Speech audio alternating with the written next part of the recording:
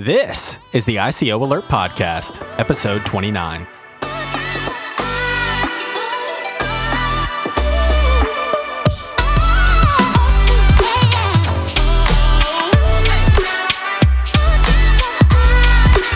I'm your host, Robert Finch, founder of ICO Alert. ICO Alert maintains the only comprehensive list of every single initial coin offering. That includes all of the active ICOs that are happening now, as well as all of the upcoming ICOs. You can check out the full list on our website at icoalert.com.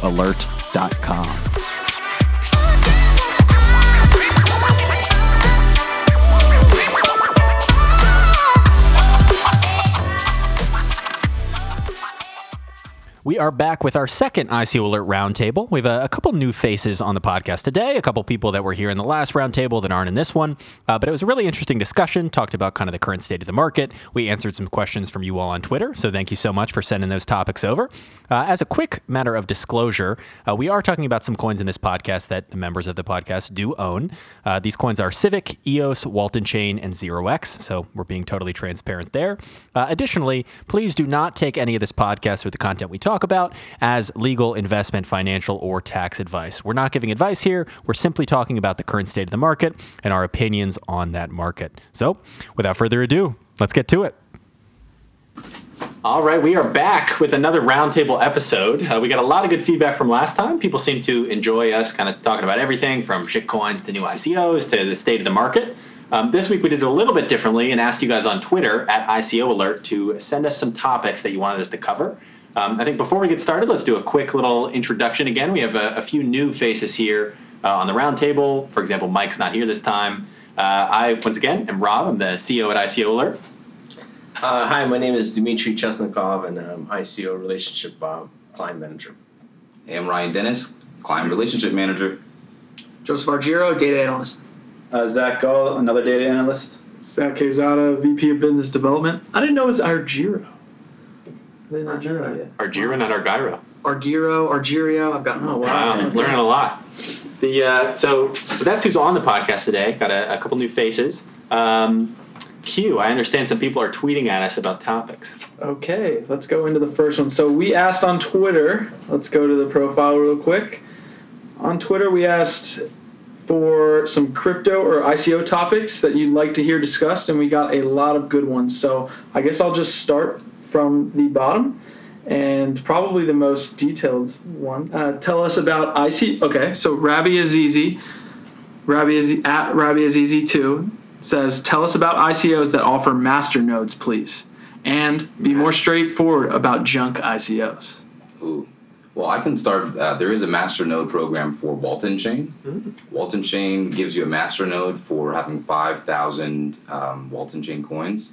And you actually do have a say in the participation and distribution of how the tokens are used moving forward. A lot of ICOs say they're going to do that, but Walton Chain is past the ICO period, and they're actually doing that. So they also have a stage called a Guardian Master Node, which sounds like something from StarCraft, but it actually obviously has a little bit more autonomy in it. So awesome. What's the difference between a Guardian and a normal Master Node? I just think the amount of benefits you get with regard to how many tokens you get back, they just make it. They make it so you almost never want to sell it. Oh, so you have to hold more than 5,000. Right, and the Walton Chain chat on Telegram is very, very detailed, and actually there are people who stalk the charts. So if somebody sells more than 5,000 Walton Chain at any point, everybody freaks out on the Telegram. Which one of you sold? Yeah. It was a master node. That's great. I think that's, as far as active ICOs, I don't know of any active ones that have master nodes. That seems like something that gets announced later after the ICO closes. True. But we'll keep an eye out if anything pops up. What else are people asking? Let's see, Rocco at Obstropolis. The growing trend in relation to private placement with airdrops and how it affects the ecosystem. Private placement? The growing trend in relation to private placement with airdrops. I mean, we could talk, I'm not sure I understand the topic, but we could talk about airdrops in general. There's a big one coming up. Everapedia. So EOS has announced a new way of kind of doing ICO funding via VC funding, which their first airdrop token is going to be for a company called Everapedia, which was founded by one of the co-founders of Wikipedia, actually. Larry Sanger. Larry Sanger, and they are going to be launching their ICO on the EOS platform. And rather than charging the token recipients for the tokens like in a typical ICO, they're actually going to airdrop their tokens to EOS token holders, and they're being funded through a development grant from the funds raised in the EOS ICO, if that makes sense. I think Rob could do a better job of explaining this. Basically, Block One, the company who makes the EOS software, has committed $1 billion of capital into funding dApps. So a lot of these dApps, instead of running a traditional ICO where you'd see it on ICO Alert and say, oh, wow, I can put in X amount of money and get XIQ tokens, instead, the only way to get those tokens is to hold EOS tokens, because they're just doing a pure airdrop instead of an ICO. And they're getting their funds directly from Block One instead. So this is the first of many. I think Block One contributed along with Galaxy Digital, Mike Novograt's new VC fund. I think it was $35 million. So there's still a ton of room in there for the other $1 billion to be spent on other ICOs. So it's the first of many airdrops. But really the most interesting component is that you can't buy it otherwise. So when did airdrops actually become a thing in the blockchain space, in the cryptocurrency space, and why, for the newer users, why would an ICO have an airdrop? That's a good question. I think the first time I noticed them was probably, it might have been last year, maybe end of 2016, but really last year. Because, I mean, if you think about the current structure of a lot of these tokens, they're airdropping to the list of token holders, which you can see on the blockchain. Like you can go to Etherscan and see everybody that owns EOS, and then they're just dropping to that list. So before that, it was never really possible to do a full airdrop. Oh, wow, okay. I know what they used to do, or what I don't know if they still probably do, but a lot of tokens who raise a traditional ICO, like a couple months after their tokens are released, they'll occasionally do an airdrop to all Ethereum token holders based on the weight of the Ethereum that they have in their private wallets. Like Omai's Go has done this. It's a way of them to promote their own ICO, or not, they're not ICOs anymore, but their own tokens, because someone who has Ethereum in their wallet back a couple months ago, not everyone knew what OMG was. So one day you log into your wallet, you check your wallet, and you have this OMG token. You're like, "What's OMG?" Mm-hmm. So you look up OMG, and you find out, "Hey, I got some Omai's Go tokens. Cool." So that was the airdrops I've seen in the past were from coins that were already distributed and paid, bought in different ways, and they'd airdrop for promotion. Yeah. Buyers beware, though, because when I started getting into the actual trading and looking at different coins to actually buy, all over the place, this is like the beginning of 2017, I was seeing airdrop. And a lot of people got scammed. Mm-hmm. There's a lot of scams. So, I think that when you look at the term airdrop, be wary, okay? Please be careful. Make sure that you're verifying if you're actually going to get these tokens from somebody else. Make sure that you're talking to somebody else who maybe has already gotten their tokens from this airdrop. Also, there's a program that we actually partnered with, Clarify, to kind of avoid scammy airdrops and things of that nature as well. Yeah, the number one thing is do your own research. If you get a private message on Telegram or a private message on Slack or a private message on Reddit, anywhere, telling you about an airdrop, it's probably a scam. And if you have to enter in your private key or your password or any kind of security measure you wouldn't otherwise share, then it's probably also a scam, because they don't need any personal info from you to do an airdrop. They just need that list, which they can already find on the blockchain. Always double check the URL of this airdrop promotion, because it's probably a very similar URL to the official one, but it's not the official one. If you ever see anything advertising an airdrop, always check the official channels of whatever company or project it's for, and you'll probably see that it's not actually a real airdrop. Ultimately, I think airdrops are probably going to be an even bigger trend in 2018, even if it's only because of EOS, just because we're going to have a significant amount of heavily funded dApps in the tens of million range doing free airdrops to EOS holders. So I think it's going to be one of the big themes, especially since it's the most widely distributed ICO ever. They can immediately distribute their token pretty widely. Speaking of EOS, EOS Finex was announced this week. Yes. You want to explain what that is? As far as I know, Bitfinex is working towards decentralizing their exchange, and they chose EOS as the platform that had the scalability to do it. I don't know where that's going to put Finex, because that was something that they're also working on. I think they're still probably going to do that because they're using 0x protocol on that, and that's to swap Ethereum tokens, which would allow you to have pairs with any Ethereum tokens. So you'd be able to trade like Omai's Go for ZRX, or any two Ethereum tokens can be swapped, so it's not always like a Bitcoin or an Ethereum pair. So that'll be really cool. But the EOS Finex, not a lot of information's been announced on it yet. I think it'll be interesting to see because theoretically, I mean, EOS supports the Ethereum virtual machine, so you could theoretically run all of those same trading pairs for all the ERC20s on EOS Finex. Like, it'll be interesting if that, like you're saying, if it gets rid of Finex or if they exist simultaneously. Mm-hmm. So for most of our audience, I think they're going to be using centralized exchanges like Binance, like Bittrex. Right. What is the benefit of a decentralized exchange? So it really comes down to maintaining control of your assets. So when you want to trade on, say, a Binance or a Coinbase or something like that, you're actually depositing your coins into the exchange, and you're trusting that when you want to do withdrawal that they're going to give them back to you. But that the exchange won't go down like Binance recently and everybody's freaking out about, are they solvent, are they not? Obviously, it turns out they're a good company, they have all the money, it was just a tech issue. But So all the trades are then atomic swaps, like they happen. Is that how it occurs on a centralized exchange, it's just in their own system. Well, yeah, but I mean, with the decentralized exchanges, it's atomic swaps. It's like we're trading. And the buy and sell happens in the same transaction. Okay. So if you're selling 100 ZRX and I'm giving you 1 Ether for that, we make that swap and it happens in the same transaction, so you can't get screwed over. But the biggest differentiator is that you're maintaining control of your assets, usually on like a hardware wallet like a Ledger or in your own wallet while you're trading on the exchange. So you never have counterparty risk of the exchange like Mt. Gox or all these other Cryptsy, Bitfinex at one point in time. There was a big one last week or two. A company called BitGrail was hacked. $150 million worth of Nano/Railblock tokens were stolen, and pretty much everyone who had their tokens stored on that exchange, well, they don't have any tokens anymore, and it was the exchange's fault for having a vulnerability, and because they didn't own their private keys, they lost their tokens. So that happens time and time again, and that could be avoided with a decentralized exchange where you control your private keys. It's crazy how much money these centralized exchanges are making. CoinCheck happened a week prior to that. To that, and they said they're going to pay. I don't know the exact details, but from what I heard, they're going to pay.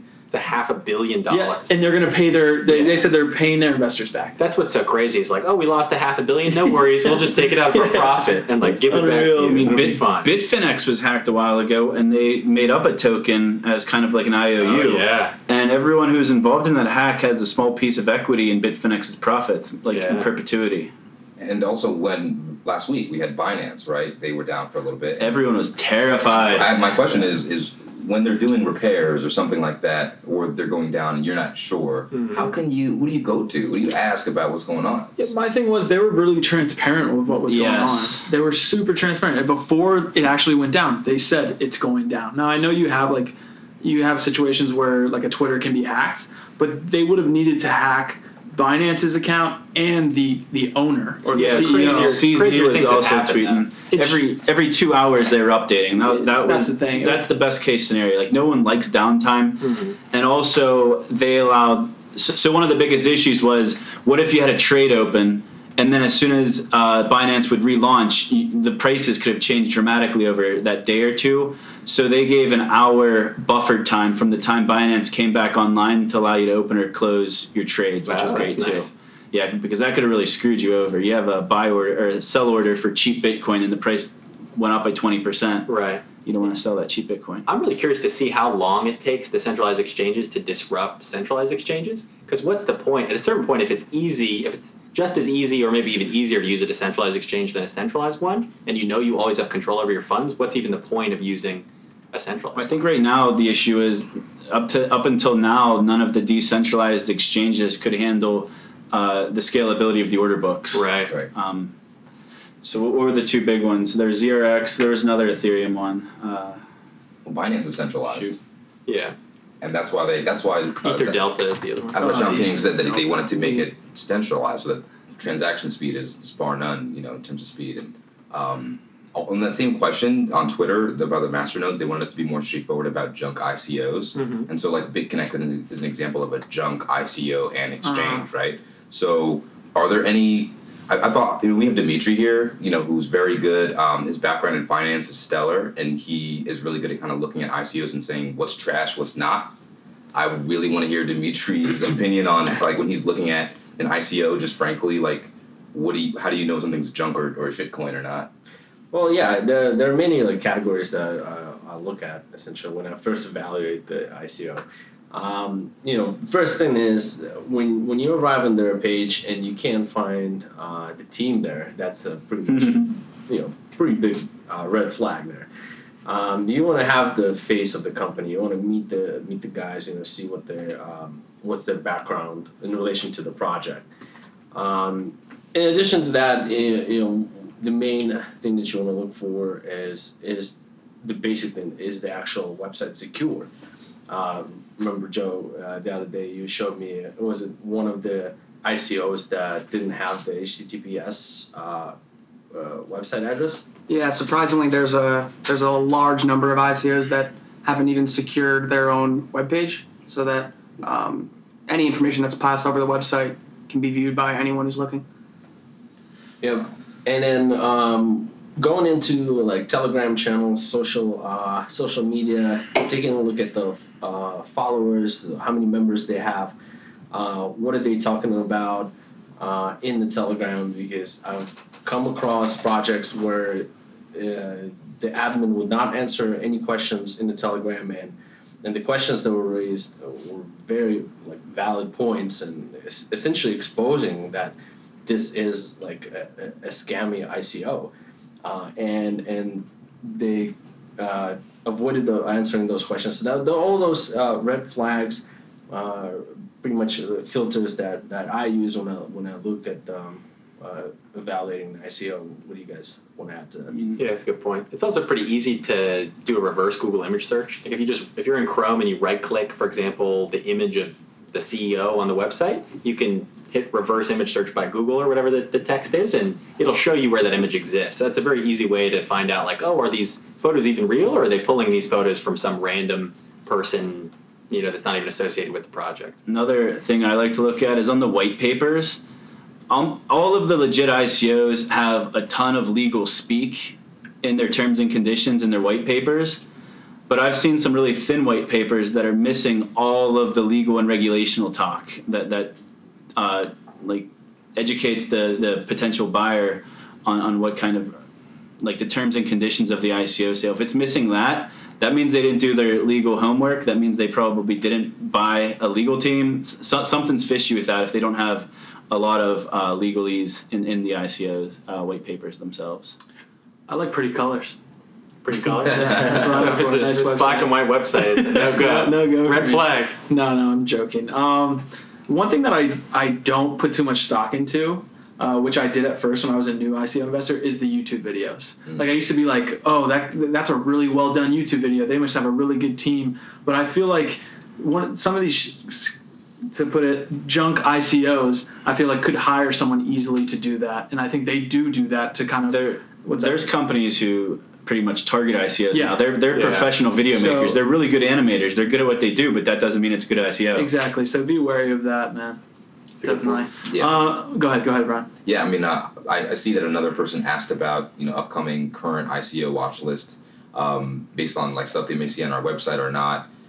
If you go to ICOalert.com, shameless plug, but we do really thorough reports. And if you're looking up an ICO that nobody's heard about and you're not sure, just go through one of our reports and kind of compare it to the research you're doing, and seeing if you can kind of compare and contrast in any way, shape, or form all the different dots. Is there distribution information? Is there information on when you're going to get your tokens or anything like that? And if there's a lot of missing spaces, then are you really confident that you're going to be investing in something, or are you just sending somebody your crypto? Mm-hmm. So true. Who was that asked the question? Well, somebody asked about the junk ICOs, and I noticed that somebody else, it looks like Crypto Axelrod. That's Crypto Axelrod. Shout out to you. He said, state of the market, keep seeing people claim we are in the mainstream adoption mode. I disagree. We aren't in the adoption mode until I can buy Starbucks with crypto. I don't think we're in the mainstream adoption mode. I think we're about to enter the institution adoption mode. But the main thing that I hear when I talk to people is custody. Because a lot of the current, if you don't know how a hedge fund structure works, a lot of their legal agreements are set up where a hedge fund doesn't want to take on all the liability, and in some cases legally can't take on the liability of storing all those assets. They need custody, as it is now with securities, stocks, bond. They have somebody who's custodying those assets. And the biggest piece that's missing in crypto right now from an institutional standpoint for those funds to invest is some kind of custody. because they may not have the education, or they don't want to take on the liability, or they can't take on the liability to store it. And nobody's really solved the custody piece yet that I've talked to. I talked to somebody recently, like in the last couple weeks, about their custody solution, and there were a lot of holes in terms of like, oh, if those. The question I asked was, is it possible for your team to just steal all this money? And he was like, not impossible, but would be very difficult. Like all it requires is 3 people to collude to steal all the money, then that's not a safe enough custody solution. So somebody has to come up with a way, whether it's through like a creative multi-sig wallet or time locks or something else, to really store this stuff securely, where it's not just like, oh, the team, we have $10 billion now in our vault, we can take it and leave. Because people have done a lot more to steal a lot less in the past. Yeah, I've seen some ICOs we've done, of course, on recently that are doing zero chain and zero storage things. Where, for example, Adamant is not keeping any storage or data with regard to their messaging program. So they're making an instant messenger that's very anonymous, and they said not even they have access to any of the conversations as a team internally. That's something that makes me feel good, because they don't have a reason to kind of watch in on things. And that question came up in the report because WhatsApp, which was the first end-to-end quote-unquote encrypted messenger, if you look at it, the team in WhatsApp, they can actually insert themselves into any chat they want to. What? And then they can actually dismantle the chat or take information from that. So, yeah, your chat is private, but that doesn't mean nobody else can jump in. Yeah, and if anybody can jump in, then it's not private. Right. That's crazy. Another mainstream adoption big thing that just came up is Coinbase Commerce. Just was released, I think, a week ago, and it's actually something we're working on internally for some tools. But it's pretty much going to let anyone with a shopping cart built on WordPress, WooCommerce, Magento, or Zencart, and a few others. Those are the major shopping cart tools that your standard e-commerce sites use. It's going to allow any of those sites to start accepting cryptocurrency through a Coinbase account. And you don't have to actually have a Coinbase account to buy things from those websites. You would check out, if you've ever shopped online, sometimes you'll see the option of entering your credit card, but then there's another button that lets you use like a PayPal login. It'll be very similar to that, where you're just going to click the Coinbase button, and then it's going to give you the public key that you send your money to. You send your money to them, and then you're going to get your products just like you paid with a credit card or PayPal. So RIP all payment ICOs. Basically. Yeah, that's like there are so many blockchains that are one feature. Like, oh, we're doing payment. Like, well, what makes you different than Bitcoin or any of those people? Oh, we have lower fees. Okay, great. But a lot of these ICOs that are launching their own blockchain, I think really are just dApps, and they don't have a good platform to launch them on yet. Where, like, for example, if Steemit was running a year from now, Steemit may build on EOS or another platform versus building on their own blockchain. I think a lot of this is the same way. Like, you'll have an ICO that, hey, we're running a blockchain for a decentralized marketplace for X, and that really doesn't need its own blockchain. It can eventually just be a dApp on a blockchain. But I think the payments is a good example of like a single feature that this entire ICO and this whole blockchain is designed to do one feature, when really that's not sustainable long term. It doesn't make sense. The other thing about Coinbase Commerce, because there's other sites that have accepted cryptocurrency. Overstock.com's accepted it for a while now, and I think Shapeshift has some tools that let it. BitPay has a pretty good tool to let it accept it. But I think they have fees for both, like pretty bad fees for the end user, for the person purchasing the products, and for the company that's selling the products.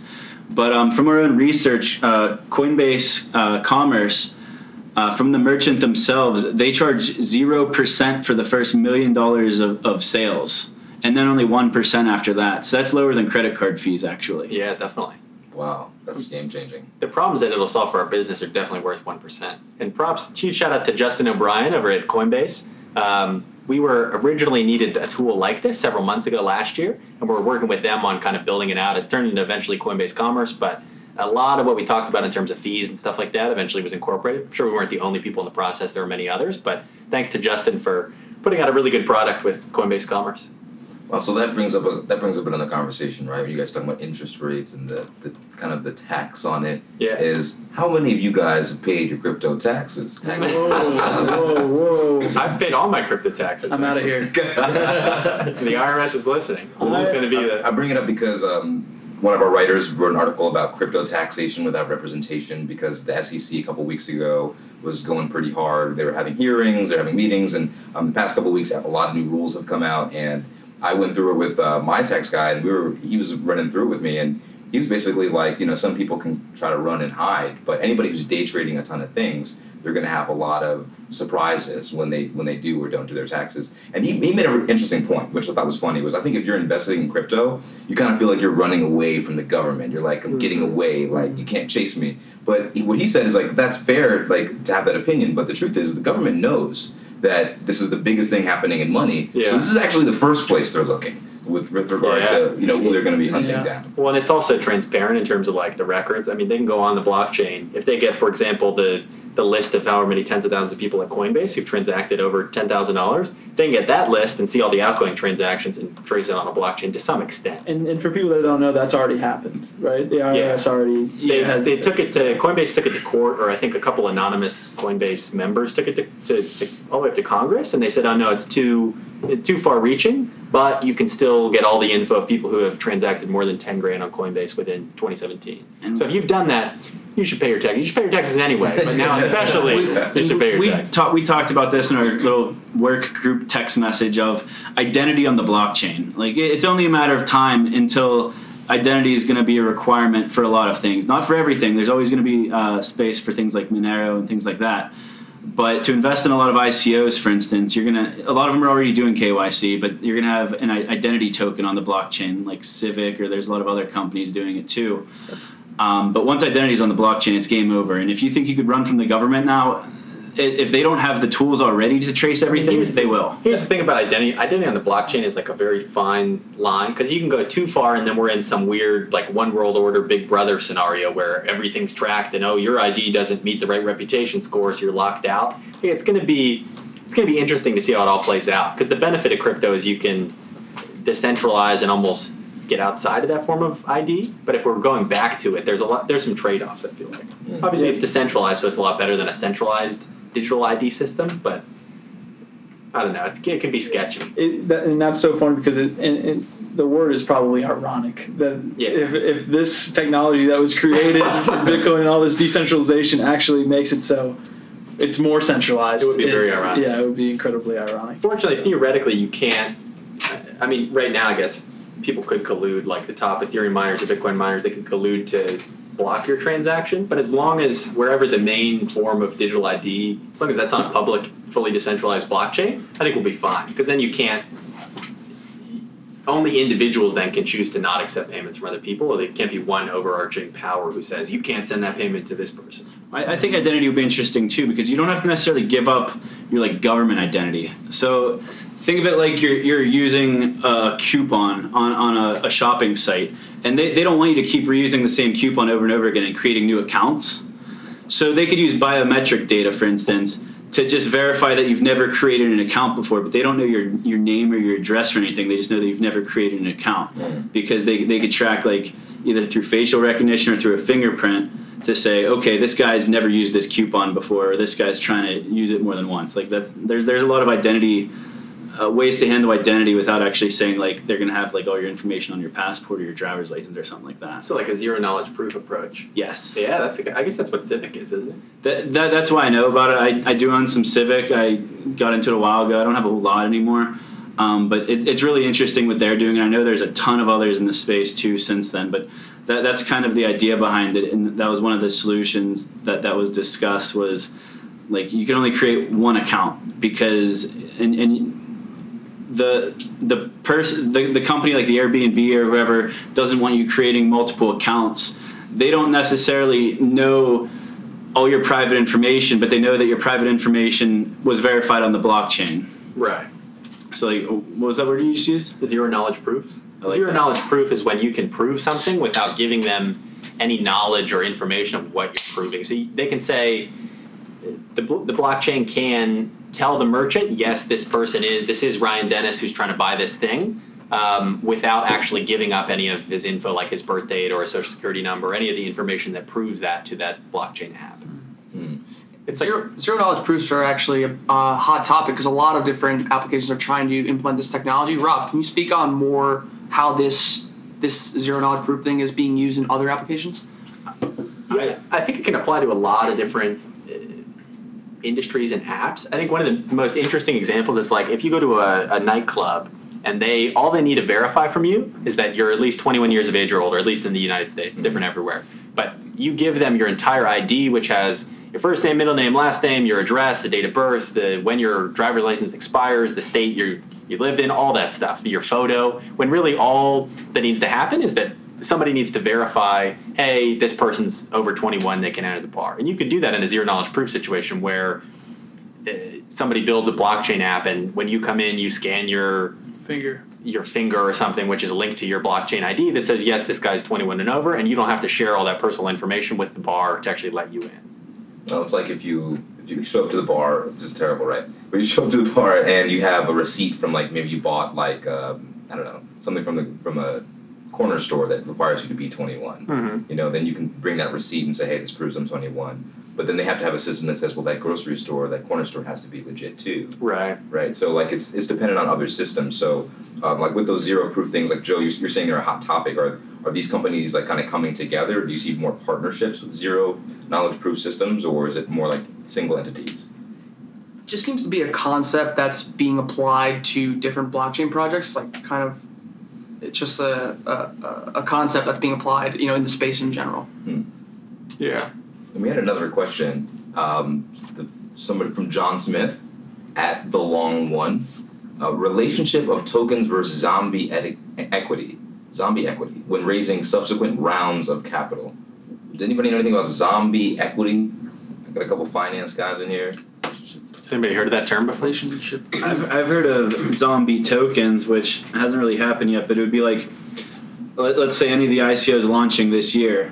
What happens if the project pretty much is a failure and the team just stops working on it? Then you have these tokens that have some sort of value, but they're zombie tokens because there's no development going on it. But that's a completely different thing. What he's referring to is that when you're part of an ICO and it continues to do more rounds without finishing the ICO, and essentially you don't get the distribution, or you don't get the tokens, or it doesn't hit the exchange. So you basically threw in your ether and it's locked up for a good amount of time. That bothers me like no other. We get a lot of inbound listings where ICOs ask us to list them, and one of the things we ask is, what are the dates of your ICO? Nothing bothers me more whenever they have a start date but no end date. Yeah. Because that's a red flag to me of you guys aren't running your ICO properly, because you should have a clear end date. If I'm going to invest in an ICO on the day one when I'm allowed to invest my Ethereum, I want to know roughly when this thing's going to be ending so I know when I'm going to get my tokens. Not having an end date is a huge red flag to me. I was adding a bunch of old ICOs to Veripedia, I guess this week or past weekend, and it was interesting because a lot of them just put the start date and end date, what it was originally, and then what it actually was, and some were like, this was ending. This was supposed to be over in August 2018, or August 2017, but it actually ran through January 2018. So I think to answer this guy's question, I think multiple rounds in an ICO are fine as long as it's disclosed up front, so that the people in round one know, there's going to be 4 rounds instead of them just waiting to get out of this thing as quickly as possible. And that's very different from a company saying, okay, our ICO is going to end maybe the 30th of this month, and then the 28th of the month comes, and they say, actually, we're going to extend it 3 more months because we've got great support from our community. That's very different, because if they're saying 3 more months, they're still giving another definitive end date, but you got to be close and watching these things, and it's always subjective. You got to look at the entire project and team and how much you trust it. Yeah, if they bump it back more than a week or two, that better be a legit project. If or I else I would invested in be very sketched out. If I invest in a pre-ICO and then they extend the ICO for an extra 3 months, I would be so pissed. So what are you guys' thoughts? We're coming out of a couple weeks of a very bear market. So I kind of give some ICOs a pass there if they had horrible contributions. And it's just because nobody's investing as much during a bear market. I kind of give them a pass there. Yeah. And congratulations, by the way, if you hodled throughout the entire bear market. This is the second biggest percent-wise, quote-unquote, crash, dip, whatever you want to call it, other than Mt. Gox in 2013. And RIP to anyone that sold under 7K. Yeah, if you sold and you learned your lesson. We all did it at one point. Now you know for next time to hold. So another interesting thing, since we're talking about the bear market, we did our data analytics recap today, and we looked at our site traffic, our unique users per day, our email signups per day, and I actually overlapped those charts with the Bitcoin charts. It's crazy. And it was insane at how it correlated together. And there's other correlations you could do with Google search history. If you look at Google Trends and search how many times Bitcoin was searched and overlay that on top of the Bitcoin price chart, it's the exact... It's scary. It is. It's scary how close they are. Like you say, oh, wow, look at all this Bitcoin interest that's coming up. Oh, wow, look at the price go. It's pretty wild. Do you guys buy into the Chinese New Year thing? Because today is actually the Chinese New Year. That must be Bitcoin sideways. They're buying presents, guys. Well, happy New Year. Bull market. Yeah, Happy New Year. It was Bull just market funny from because here on out. there was a meme in early January? Yeah. It was like, don't worry, guys, it's just a short dip, and all the Chinese are buying presents. So literally every dip we were like, yep, They're buying presents. Don't worry, it'll be fine. I'm just looking forward to alt season to come back. Yeah. I mean, this one was way overdue. Like, we had tokens that are just total shit coins that pumped insane amounts. Like, it was good that this happened. Don't you name them. Oh, I won't. Not my bag. Not my bags. Oh, man. How about Giancarlo, the CFTC commissioner? Oh, this guy's great. Yeah. Oh, How about man. him dropping Hodler? Superstar. Yeah. Hodler is now on government record from the Senate committee hearings. It's a public record. Giancarlo, he defined Hodler. And if you don't know what we're talking about, both the chairman of the SEC, I forget his name, and the head of the CFTC, Giancarlo. Mark Clayton. What's his name? Mark Clayton. Mark Layton? Clayton. Mark Clayton. Yeah. Okay. They both had basically a briefing with the United States Senate, I believe it was, and basically talking to them about, the actions they've taken on ICOs in the past, where they, shut down the fraudulent ones and what they want to do in the future. But the quote, does anybody have the quote from Giancarlo? He said something to the effect of, we owe it to this new generation to respect their technology and basically do a thoughtful regulatory approach. So it's very bullish. I mean, it echoes a lot of the statements the SEC put out in the past, where they validated utility token models and said they're not all securities, but many will be. But it was cool to see the U.S., especially as all these other countries like China are actually trying to ban this stuff. It was good to see the U.S. come out and actually have a very proactive, thoughtful approach. That was kind of the start of Bitcoin's rebound also. Yeah, it was. Like, I didn't think that the Senate hearing was the reason for the dip, and I still don't think it was, but it was the uncertainty. Uncertainty is scarier than the regulation itself, the uncertainty of not knowing if it's coming. And I think when that Senate hearing happened, I think that was the initial start of the rebound. Do you guys agree? I don't necessarily agree with that.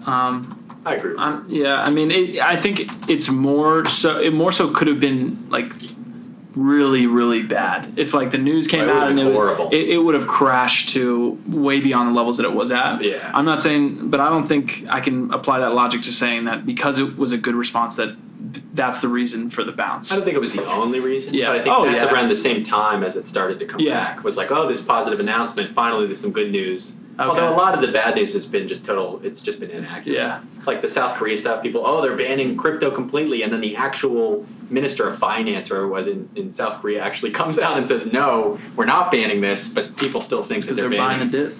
Yeah, exactly. The actual Giancarlo quote was, "We owe it to this new generation to respect their enthusiasm about virtual currencies with a thoughtful and balanced response, not a dismissive one." Yeah. Wow. And I saw also at the end of that, Q kind of said, it's not a great ending to that hearing. At the end, when the ultimate gorilla in the Senate is usually like Elizabeth Warren from Massachusetts, and she was talking about how the SEC has never barred investors who've been cheated from bringing class action lawsuits, with reference to the fact that you can't bring a class action lawsuit to some random ICO where a lot of people lost their money.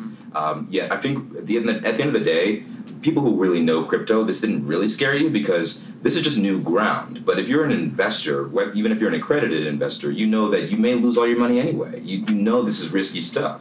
At the end of the day, you're not just throwing $10 into Coinbase. Some people are really trying to make a living off of this stuff, and it's a risk. I mean, this whole thing we're talking about, crypto in general, is a risk. So the fact that the Senate is even talking about that is bullish to me. 100%. It's also cool. It's cool to see it get this legitimate, that they're having conversations about it in the Senate. Not that it only takes the government to say something for it to be legit, because it's legitimized a lot over the last couple of years, but it's cool to see. I think it's really inside that interview. He talked about having heard about Bitcoin or having learned about cryptocurrency from his family members, from his nieces and nephews, some type of, which I think is so important. Grandpa to understand. Giancarlo, please. I was surprised his niece didn't get doxxed. I'd be following her in a second. They're not going to dox him if they think it's something negative. That's probably positive. Yeah, it was a very positive thing. I'd be giving her props. But exactly, man. Like, think about how like she changed. Nah, I'm getting way too existential right now, but like, yeah, it's the butterfly effect. What if he didn't have those younger people in his family that were forward thinking, and he just felt like every other person over 50 that's in the government? I mean, a friend of mine who's in traditional finance bought Snap because his kids told him they were using Snapchat all the time, and then Snapchat went up, and it's like, oh, great. So people listen to their family, especially their kids. And what if she was bearish on Bitcoin? Exactly. It was evil and told him, like, would it have been a totally different hearing? Exactly. That's interesting. I think that the question we really have to pose is like, is crypto the most interesting thing in the world? And I think it's a hell yes. Yeah, right now. I haven't talked to anybody about anything other than crypto since the beginning of like December. And I mean, even when I'm in an Uber and I work at ICO Alert, obviously I want to talk about it. But the conversation comes out of nowhere everywhere I go. I mean, people are all talking about it. Yeah. Wow. Because it's pretty wild. Because it's positive. I just got every other piece of news that you think about that anybody wants to talk about it is negative. Yeah. It's either you're talking about Trump. That's why I don't watch or you're the news talking about anymore. shootings. You're talking about all of that stuff. I saw that on Twitter. It was like about the shooting, which a horrible tragedy. Of course, I'm not trying to diminish that in any way, but I feel like we spend too much time. Maybe this is off topic, but as a society, focusing on the negative shit. Where if you just focus on what's relevant to you, like obviously horrible tragedies happen, and we should all do whatever we can to help those. But I think it can really affect your mental health if all you're doing 24/7 is consuming negative information. Whereas if you step back and maybe don't watch the news every day and focus on the things that make you happy versus make you scared to go outside, I think you'd just be a little better off. It's funny you bring that up because Facebook actually was talking about mental health and how they want to change their algorithm again because they're putting up too much news and negative stuff.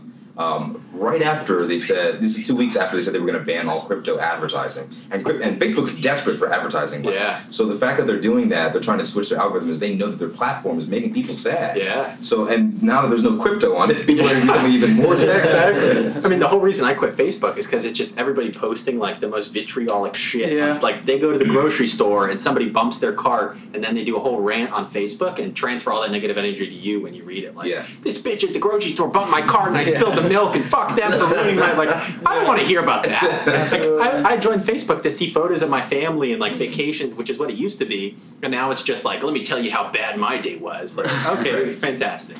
I just came up with a new way to make a bunch of money. So, so the CFTC just put out a statement on pump and dumps for a new whistleblower program. No, wait, really? Which the CFTC is the Commodity Futures Trading Commission here in the United States. So they put out a bounty for whistleblowing pump and dumps. I'll read it. Virtual currency and digital token pump and dump schemes continue because they're mostly anonymous. If you have information that leads to a successful enforcement action that leads to monetary sanctions of $1 million or more, you could be eligible for a monetary award between 10 and 30% of their fine that they get from whistleblowing this pump and dump. I don't know about Whistleblower.gov.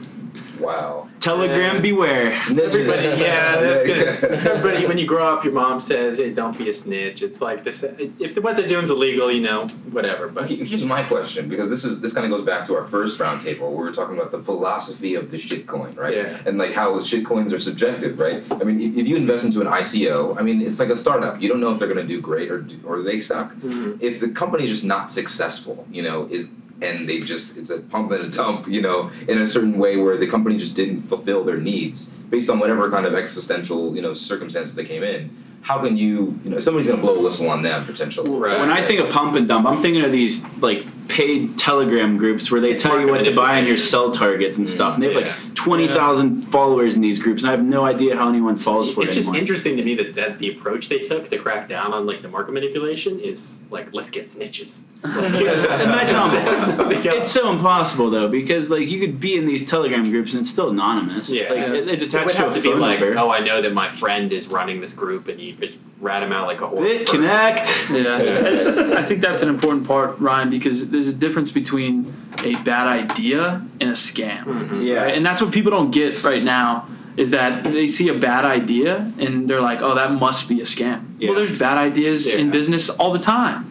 But people go through it. No one's going to call them a scam. Yeah. So I think that's an important You part. look to at me. just any small business statistics in general. Most businesses fail. Yeah. To think that every ICO is going to succeed is insane. That's like thinking every bar or restaurant that opens is going to succeed. Mm-hmm. Truth is, 80 to 90% of them are going to fail. And it's going to be the same with crypto.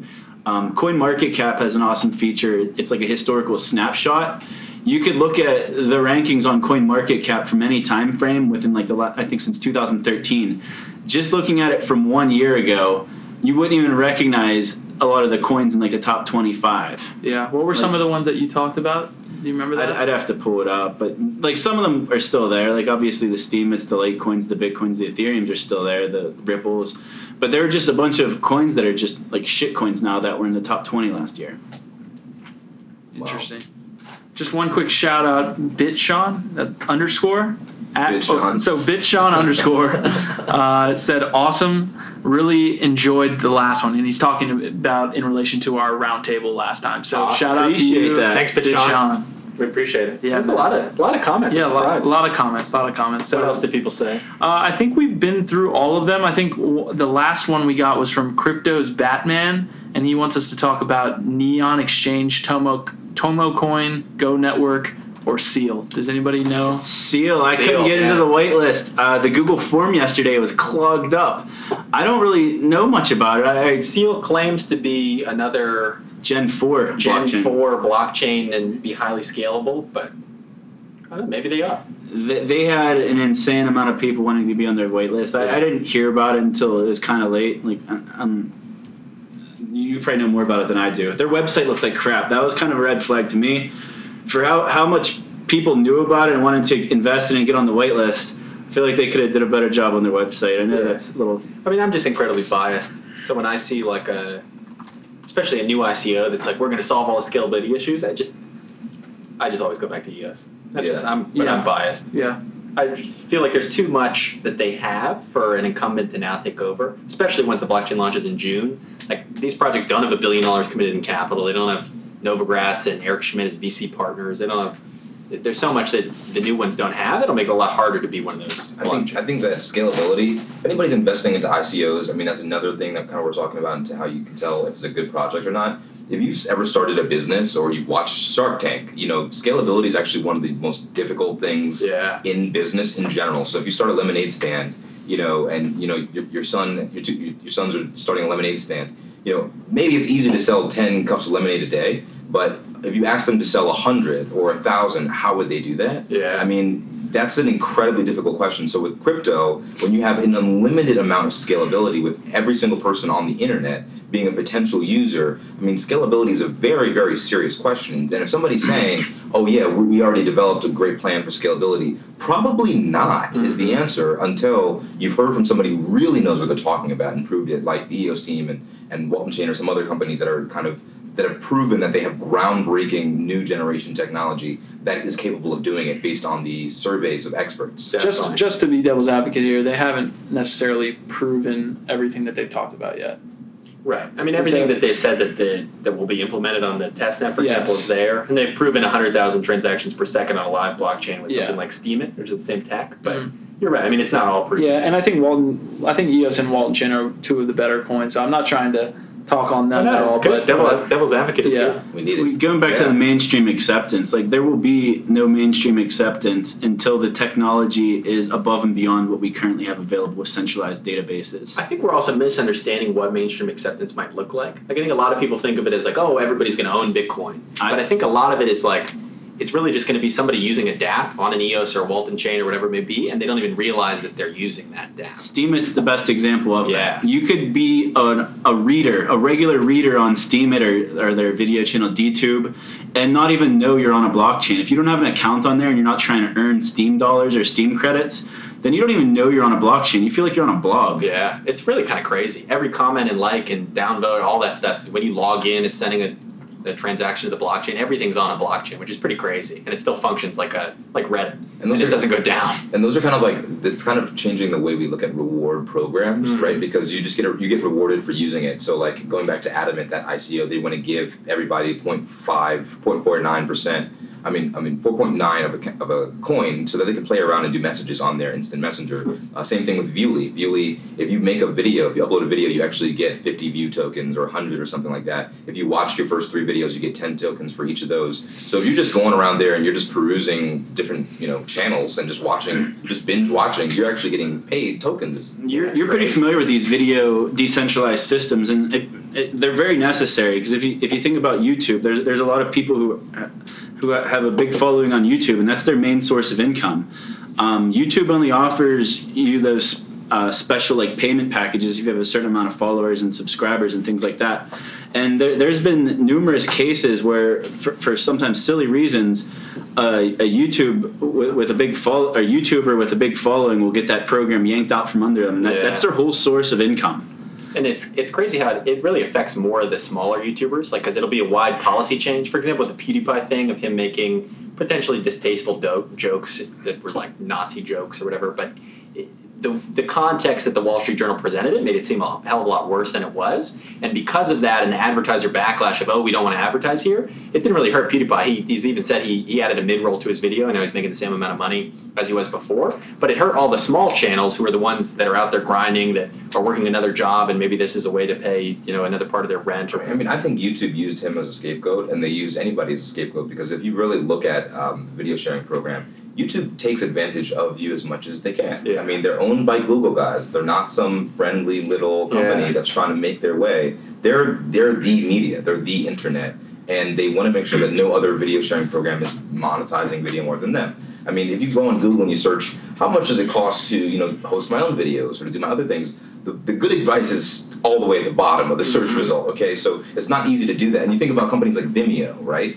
Where's Vimeo? I mean, Vimeo is just I don't think they're making too much profit, but when you look at these decentralized video programs, they're gonna disrupt the makeup industry. I mean, think about visual artists. Everybody knows, somebody who puts on makeup and watches makeup videos, and they just look at them all day. That market is like an $87 billion market. And they're all trying to find an alternative to YouTube because they're all getting screwed. Yeah. They actually took off the channel. Only reason I know this is because of my fiance. It's okay if you watch makeup too. I love makeup. But I was reading about one particular guy who's a makeup star. His name is Jeremy Starr, actually. And they were basically, the reference is that if you are making tons of money on these makeup channels, it was because there was a channel on YouTube called Beauty. And apparently a little while ago, they took off the beauty channel because YouTube didn't know how to monetize it. Because these people were making money because they're saying, come buy my cell phone case so you can take better selfies, or come buy my makeup. Huh. And YouTube wasn't making any money off of that, so they just shut it down. They just removed it. So now they're back in the abyss of just random videos. There's a few companies they wield a lot of power. I mean, Facebook just banned ICO ads a week or two ago. I mean, even just think about Facebook or Google's algorithm, what they can choose to show and not show, and it's really you're trusting that they're not bad actors, and we hope that they're not. But Google could single-handedly swing an election by just having biased results if you're searching for advice on who to vote for. Whoever's at the top is going to get the most clicks. I mean, that's what a lot of it comes down to freedom of speech too, just with the YouTube stuff. Like, somebody will post a controversial video even about YouTube, and YouTube will delete it. And it's like, well, absolutely.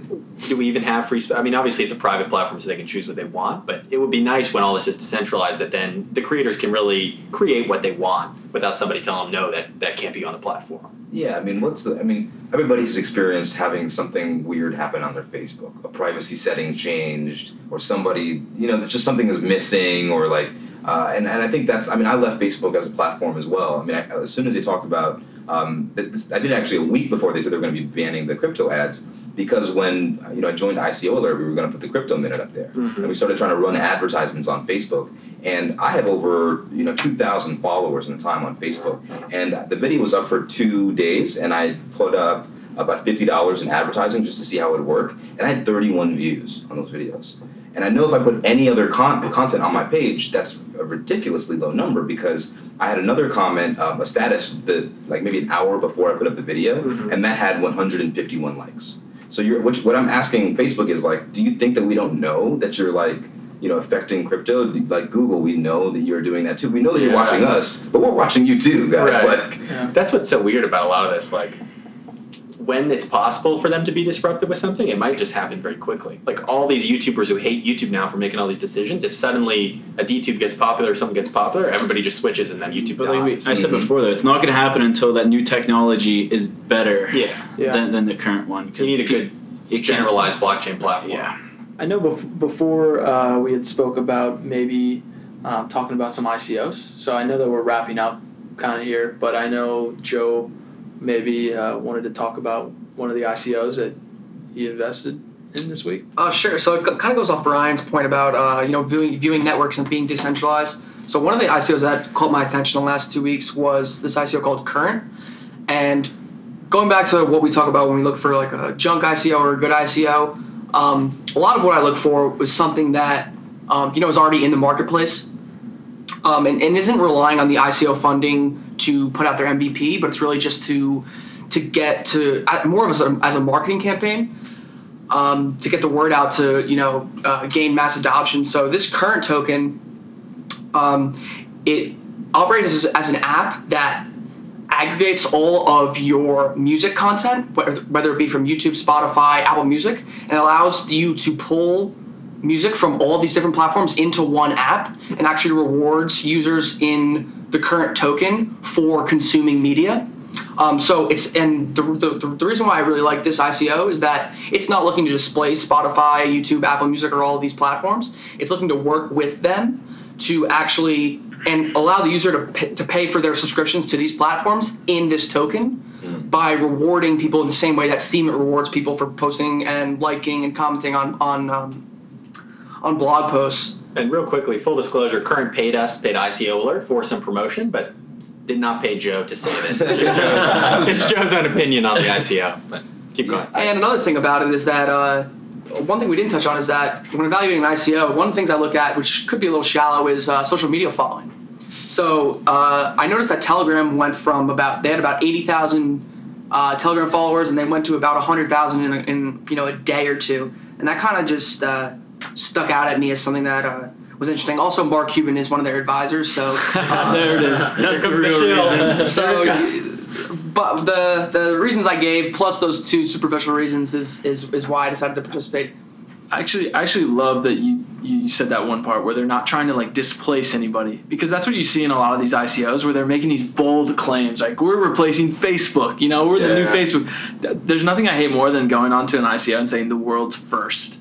Like that stuff just drives me insane. So I like that. It's not. Yeah, absolutely. And I love the practical aspect of we're going to be used with these platforms. That's where I think the good ICO, like I'm not going to say it's good or bad if they do that, but I like that transparency. Yeah. It's extremely rare that you'll be the first of anything. It's extremely rare. I mean, and especially like Bitcoin is the first current cryptocurrency supposedly, but it doesn't mean that it's going to be the best always. I mean, we're all looking at what's the heir apparent. And before that, there was even, what was it, Hash Cash or something? Big Gold. Big Gold, yeah. That kind of was Bitcoin. That wasn't Szabo. Who created that? It was the, It was Nick Szabo, yeah. Was it? The real Satoshi. The real Satoshi. One of the people who speculated it might be Satoshi. If it's not the NSA. That's time. Awesome. Well, we have a hard stop here at the kind of the hour mark, but thank you all so much for tuning in. We did get through a lot of questions. Thank you if you sent us a question or a topic you want us to talk about. Thank you. We really appreciate it. We'll do another tweet 2 weeks from now. It'll be Friday. Pull up the calendar. We'll be back on Friday, March 2nd for our third roundtable. We're going to do them on kind of an every other week basis right now. Maybe we'll increase to weekly once we get our whole podcast studio built out and we can all have our own mic and make it sound a little better. But thank you all for listening. Thanks, guys. When are we going to be doing Token Fest? We'll be at Token Fest in San Francisco. If you're in the area, I believe it's 14th and 15th, Wednesday and Thursday. In San Francisco, really cool venue, a lot of great speakers. I'll be speaking. There are some other people who will probably have much more exciting ideas to share. Draper. Yeah, Draper will be there. A lot of big people will be there, and it should just be a great time to kind of network with the community and talk about what we love, which is crypto. So hope to see you guys there.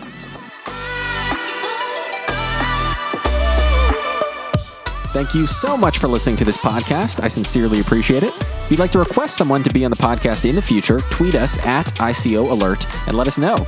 Most of our guests are requests from listeners just like you, so we review every single recommendation that comes through in our Twitter feed.